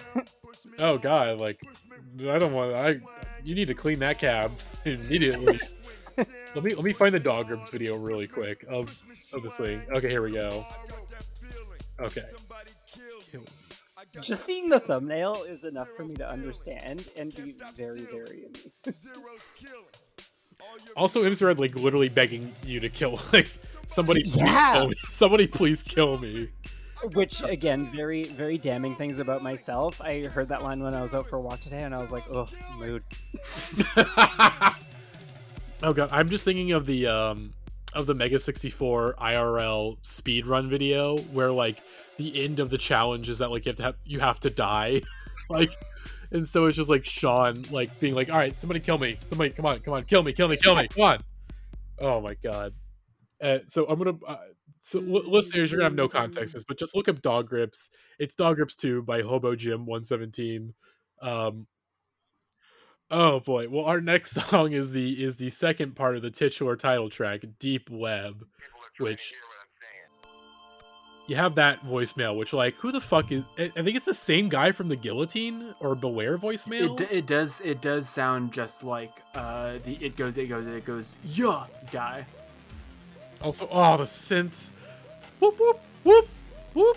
Oh my god! I will say this is my least favorite song on the album, but I don't hate it. It's definitely cool, but like, yeah, I don't know. It's never been the one for me personally, but yeah, it's close to that for me. Like, I'd probably rank it like second or third, maybe fourth. If I'm really feeling it, which actually was earlier today. Yeah, it's in the lower end, but I mean, the lower end of this album is still better than a lot of albums. Also true. I do really like this sound right here. Yeah, I love how the synths on this song really do sound just like the Data Mosh effect. Like, it you know, those gifs of like Seinfeld's face melting into itself, but in synth form. Yes. Exactly. They're really good at like the way that their music videos recreate like the language of the internet and the language of like decay on the internet. Like also their synth sounds really do like sound like lots of music tries to recreate like computer glitch type sounds, but this really does feel like they created these sounds by like some sort of error. Like they feel so corroded and like incorrect, but also so like catchy. Yeah, I mean, in some cases, I forget which Money Store song it is, but like this comes up in my YouTube algorithm all the time. But like they sampled like a broken printer. Oh, that's Face Melter. That's Face Melter, which is on the Death Grips EP. Oh, okay. Someone didn't get far enough in our episode 0. No, I didn't. I was too busy prepping for this episode. That's true. But I think this song is fucking sick. But also, just like this is the first song you hear in like the Pitchfork video interview. Yes. Live, which like, oh god, and also the line, "I'm the coat hanger in your man's vagina." Like, there's some like really vivid imagery on this song, on this entire album. But like that takes the cake of like, okay, MC Ride, like you are the coat hanger in your man's vagina. Like, I mean, that's the line that kind of like takes this song for me. I had completely it. forgotten about it, and it leapt out at me, and I was like, I don't like the energy of that. It's a little dicey for me personally. I don't blame you. I don't blame you. It is so visceral that I just kind of have to like mention it because it just takes you back a little bit, because like for the most part, like I'm like a first listener to this record, and like you can kind of forget like some of the things he's actually saying. You just feel the energy, but that's more, it's like, that's okay, that's the thing he said, like, okay. I mean, look, Ride is allowed one insanely problematic line per album as compensation for being like far and away the most underrated lyricist of the decade. Yes. He gets one. That is his one on this album. Oh god. Our next song then is Stockton, which, oh god. This is one of the hardest bangers on the album for sure. Again, talk about just enormous kick drums on this album. And the electricity synths. Yeah. Also, the fact that hi-hat or the hi-hat or the snare, that fact that that's not like pre-programmed, but like Zach Hill actually doing that. Ugh. I also the opening line of this, I'm bouncing whoop whoop, loud and lit Alan Po shit. I didn't even realize that's what he was saying. That's such a good pun. That's incredible.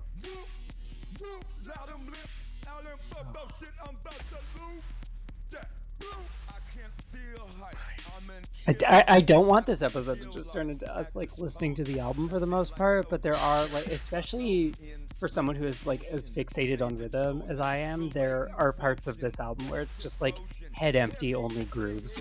Yes, exactly. Like I'm finding I'm like trying to make my point, and my brain is like, but yes, you could be headbanging right now. You should be headbanging right now.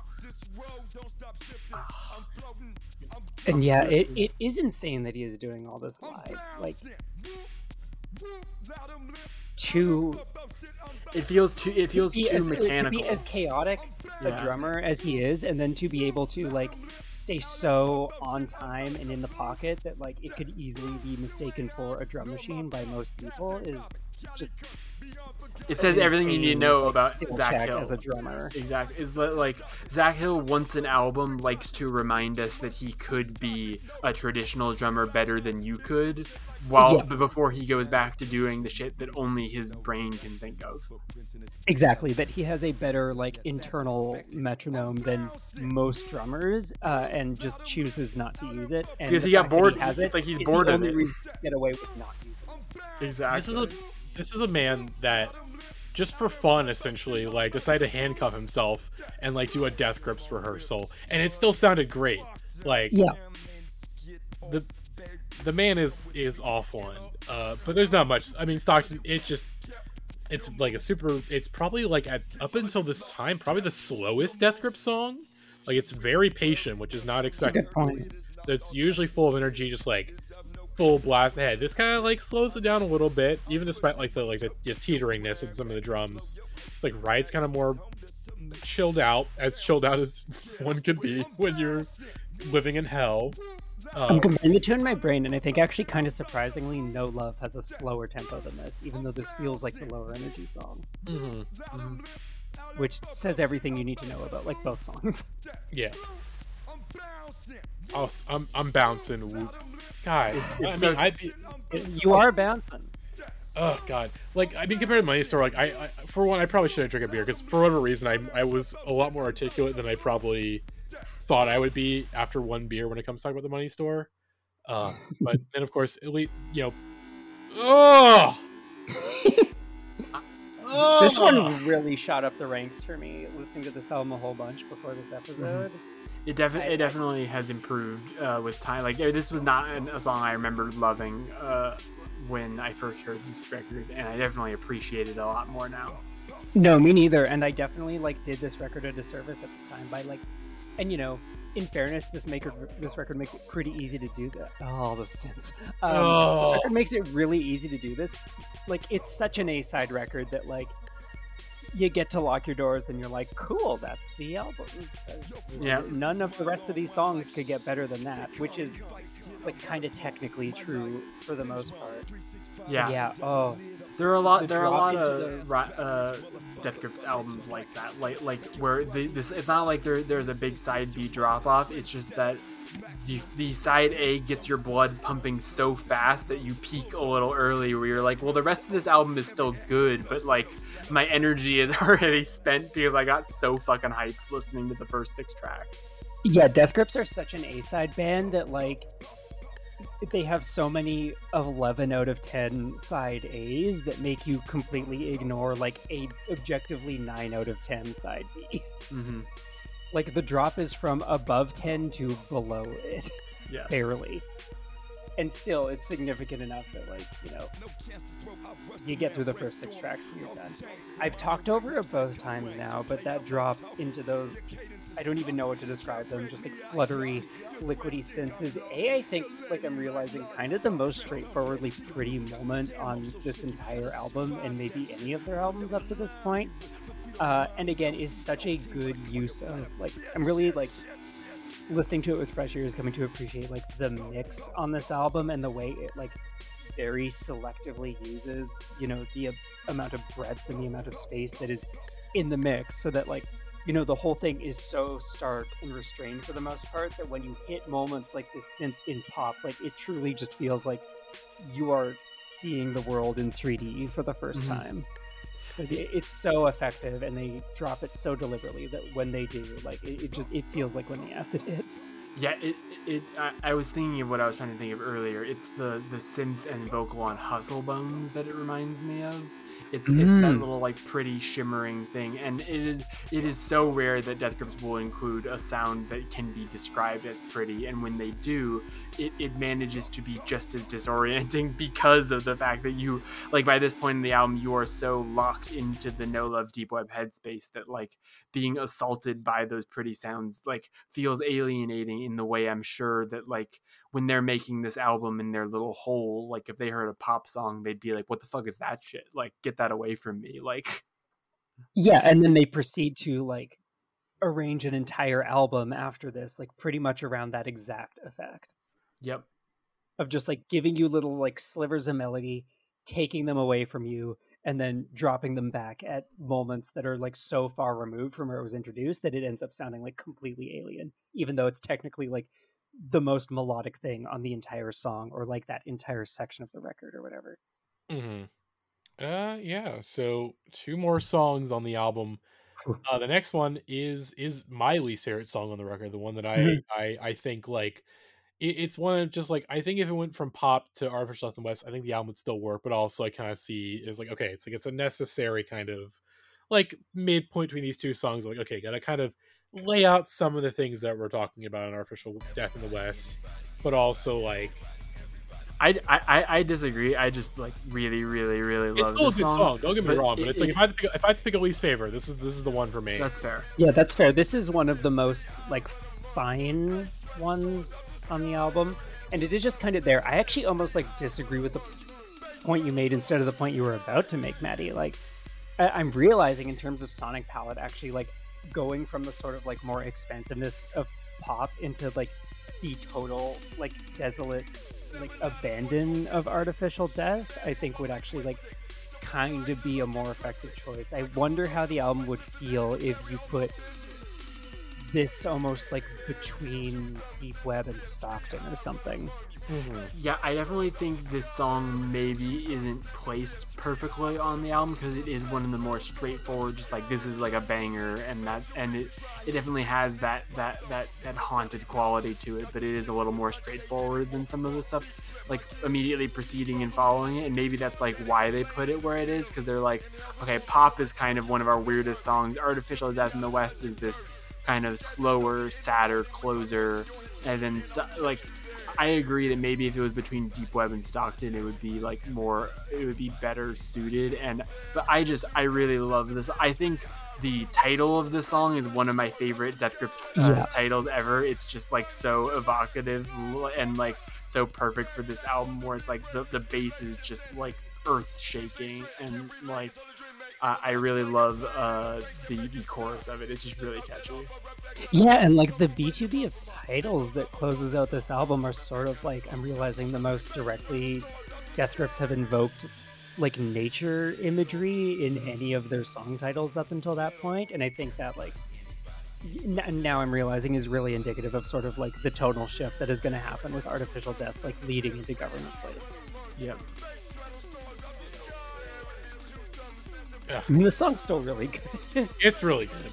I'm like, it's not that great, but it does groove though. And then of course that leads into the outro, Artificial Death in the West, which another hot take I got. I think aside from like, it might be, I'd have to re-listen to Bottomless Pit again. It might be my of their peak period. So I'm talking like ex-military to Ginny Death.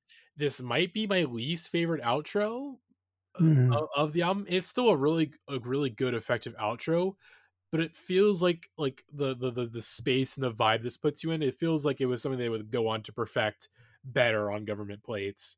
But again, that's for next week's episode, so I'll just start playing.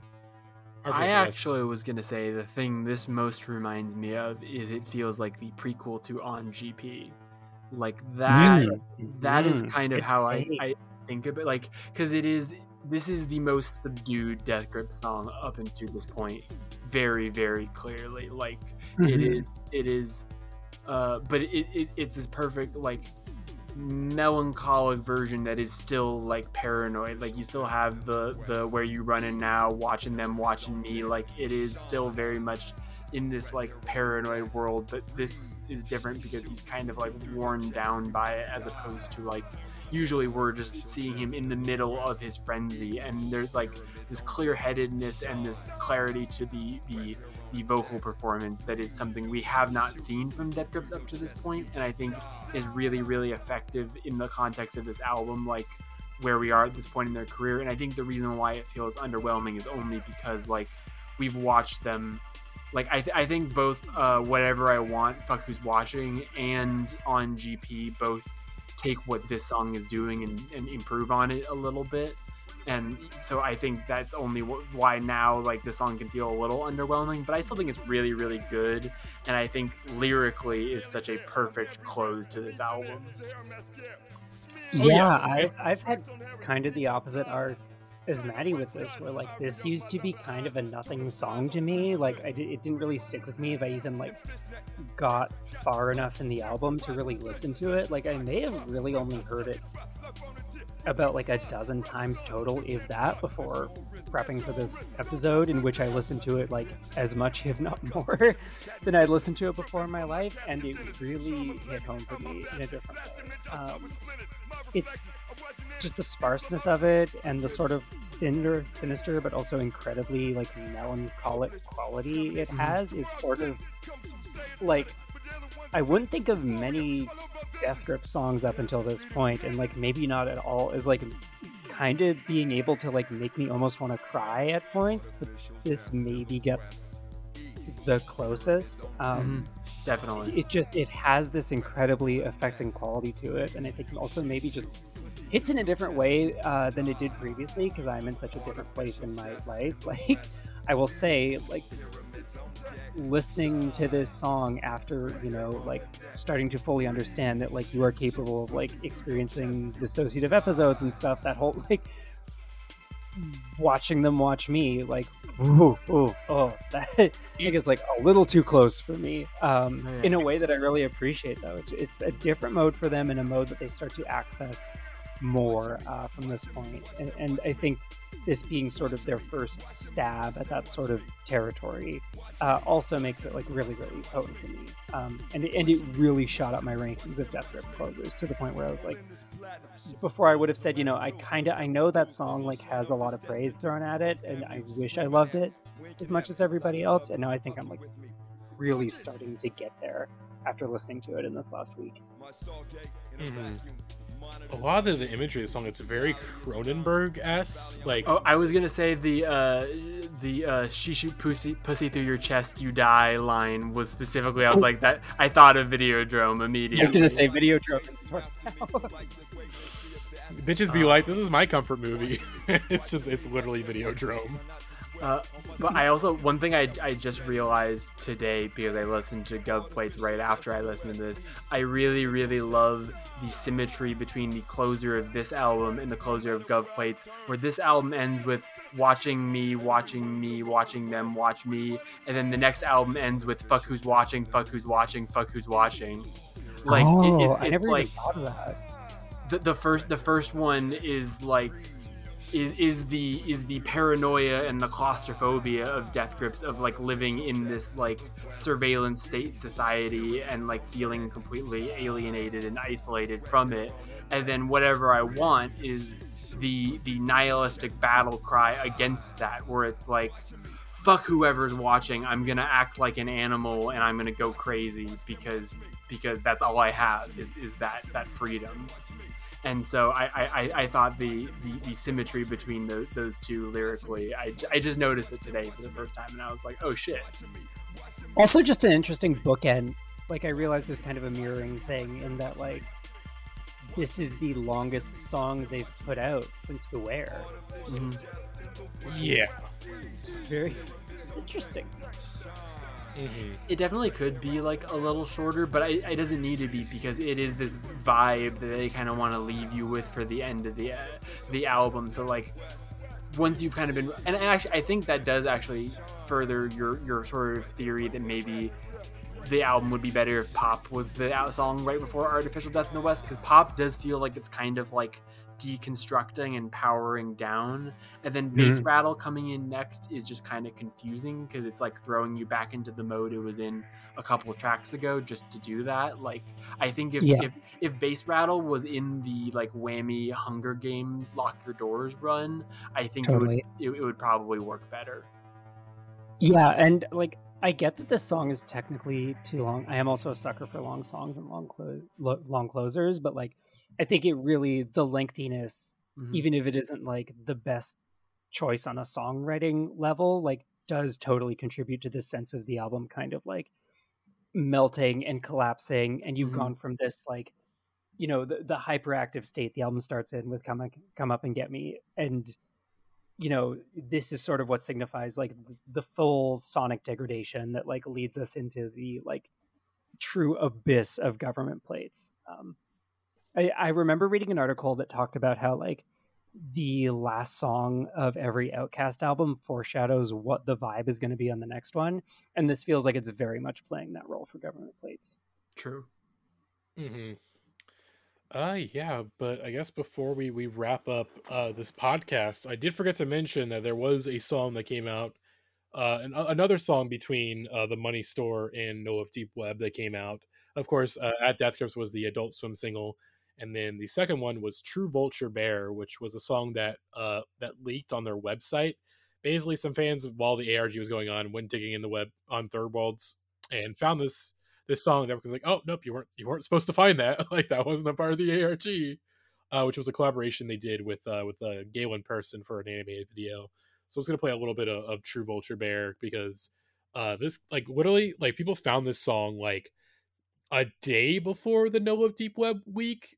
So like, wow. There was probably people being like, oh, is this what the next album's gonna sound like? And then of course, not the case, like, at all.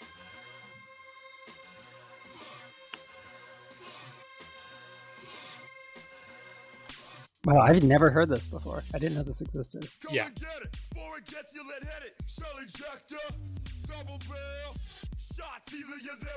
It definitely sounds like much more indicative of like what they would do after Jenny death, like bury it in like bottomless pit and you're the snitch. Yeah. Anything else?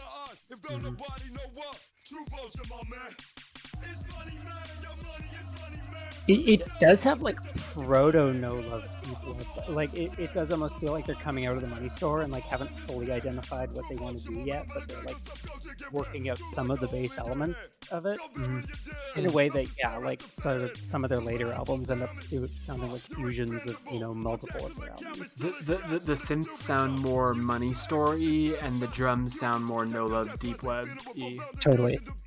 It sounds like if you turn up the BPM on a Beastie Boys song or something.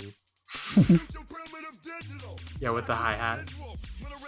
Also, Primitive Digital is like that's a great line. That's a core asset of the Death Grips mythology and just their complete ideology to music. Right. But yeah, that's a little deep cut in the Discog that's a bit difficult to find.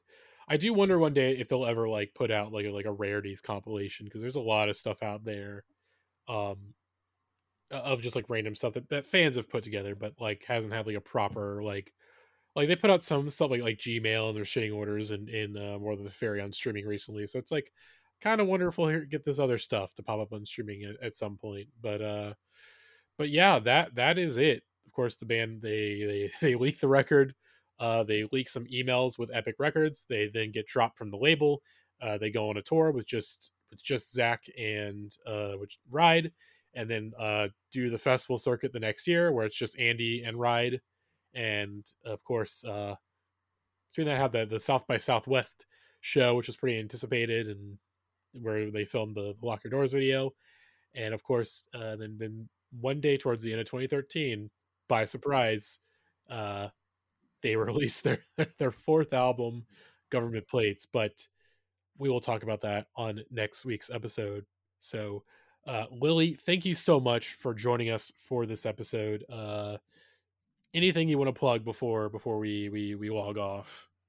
No, I have nothing to plug. I'm still barely online. I might get online soon. I might pull a Death Grip and be online. We'll see if that has happened by the time this comes out. I'm debating getting back on Twitter with like the same energy that The Weeknd sings the FML chorus. Oh my god! Ruined everything after making all. What if we just have like a total backslide? That actually reminds me of one thing. I was like, when I was researching this, I was reading the Spin interview, and at one point they talk about how they had deleted the Death Grips Twitter that they created early on, and they deleted it, and they're like, why do you do that? Right. And Zach Hill was like, it's stupid.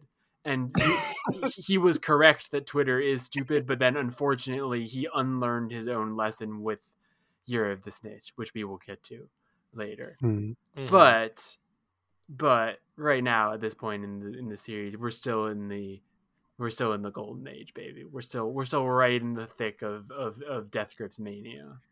Yeah, this is the run. Yes. Oh boy. Well, I guess my final thoughts, No Deep Web, is that like it's just a record that like I feel it more than I can like speak on it. It's just like you listen to it and you just really like get into that headspace that like Ride and the rest of the band were in. And like in my article, I say like my final line on No Deep Web is saying that like this is the record that you hear in your head when you're being forcefully ripped out into space in the endless abyss. It's cold, it's dark, there is no light at the end of the tunnel, it's all bad, and this is that record. It's fantastic, and it serves very much as like a record that it really begins the start of a new era for Death Grips in terms of their musical ideology and like completely changing the way they do production, because after this like they don't really go back to that like money store ex-military style production. They don't end up returning to it. They kind of keep even when they're doing very different things with this kind of more minimal production style, like it's still in that style. Like this record, and one thing this record that I don't know if I mentioned yet, and I really want to mention before we stop recording, is that the mixing on this album is so fucking good. The way that these songs are all allowed to breathe, like you really do feel like everything is given the proper amount of space. Like you do really feel like you're in like an empty warehouse or something. It's just completely isolated from humanity. It's absolutely perfect. Everything is given space, but it also does not feel wide open. It feels claustrophobic. It feels contained, but then it doesn't feel like the way that in general the mixing is so important to Death Grips, because this all could just be a clusterfuck. It so easily could be like indecipherable nonsense that is just like cool to think about intellectually, but doesn't actually go. But that's the thing, is that Death Grips actually goes. It actually slaps. It isn't just density and inscrutability for the sake of itself. Mm-hmm. God, shouts out to Andy Moran real fast. At this point in time, for that first run, like really the secret glue, like making sure everything didn't fall into chaos, and then his brain broke after Redacted on the Moon, and that and. But whose brain didn't break after Redacted on the Moon? That's true. That is true. All of us were permanently changed by that, even including Death Grips. Yes. I mean, truly, how do you follow that? Exactly. So that'll do it. We will see you all again next week as we discuss Government Plates with he's coming back, baby, Mr. AJ Moser. Oh boy. he will be on the pod. We're entering the Mose zone. The Mose zone, talking Government Plates, and another special guest, which we will you'll know when you know. So yeah. Hopefully you enjoyed this episode. We will see you all next week, and bye-bye.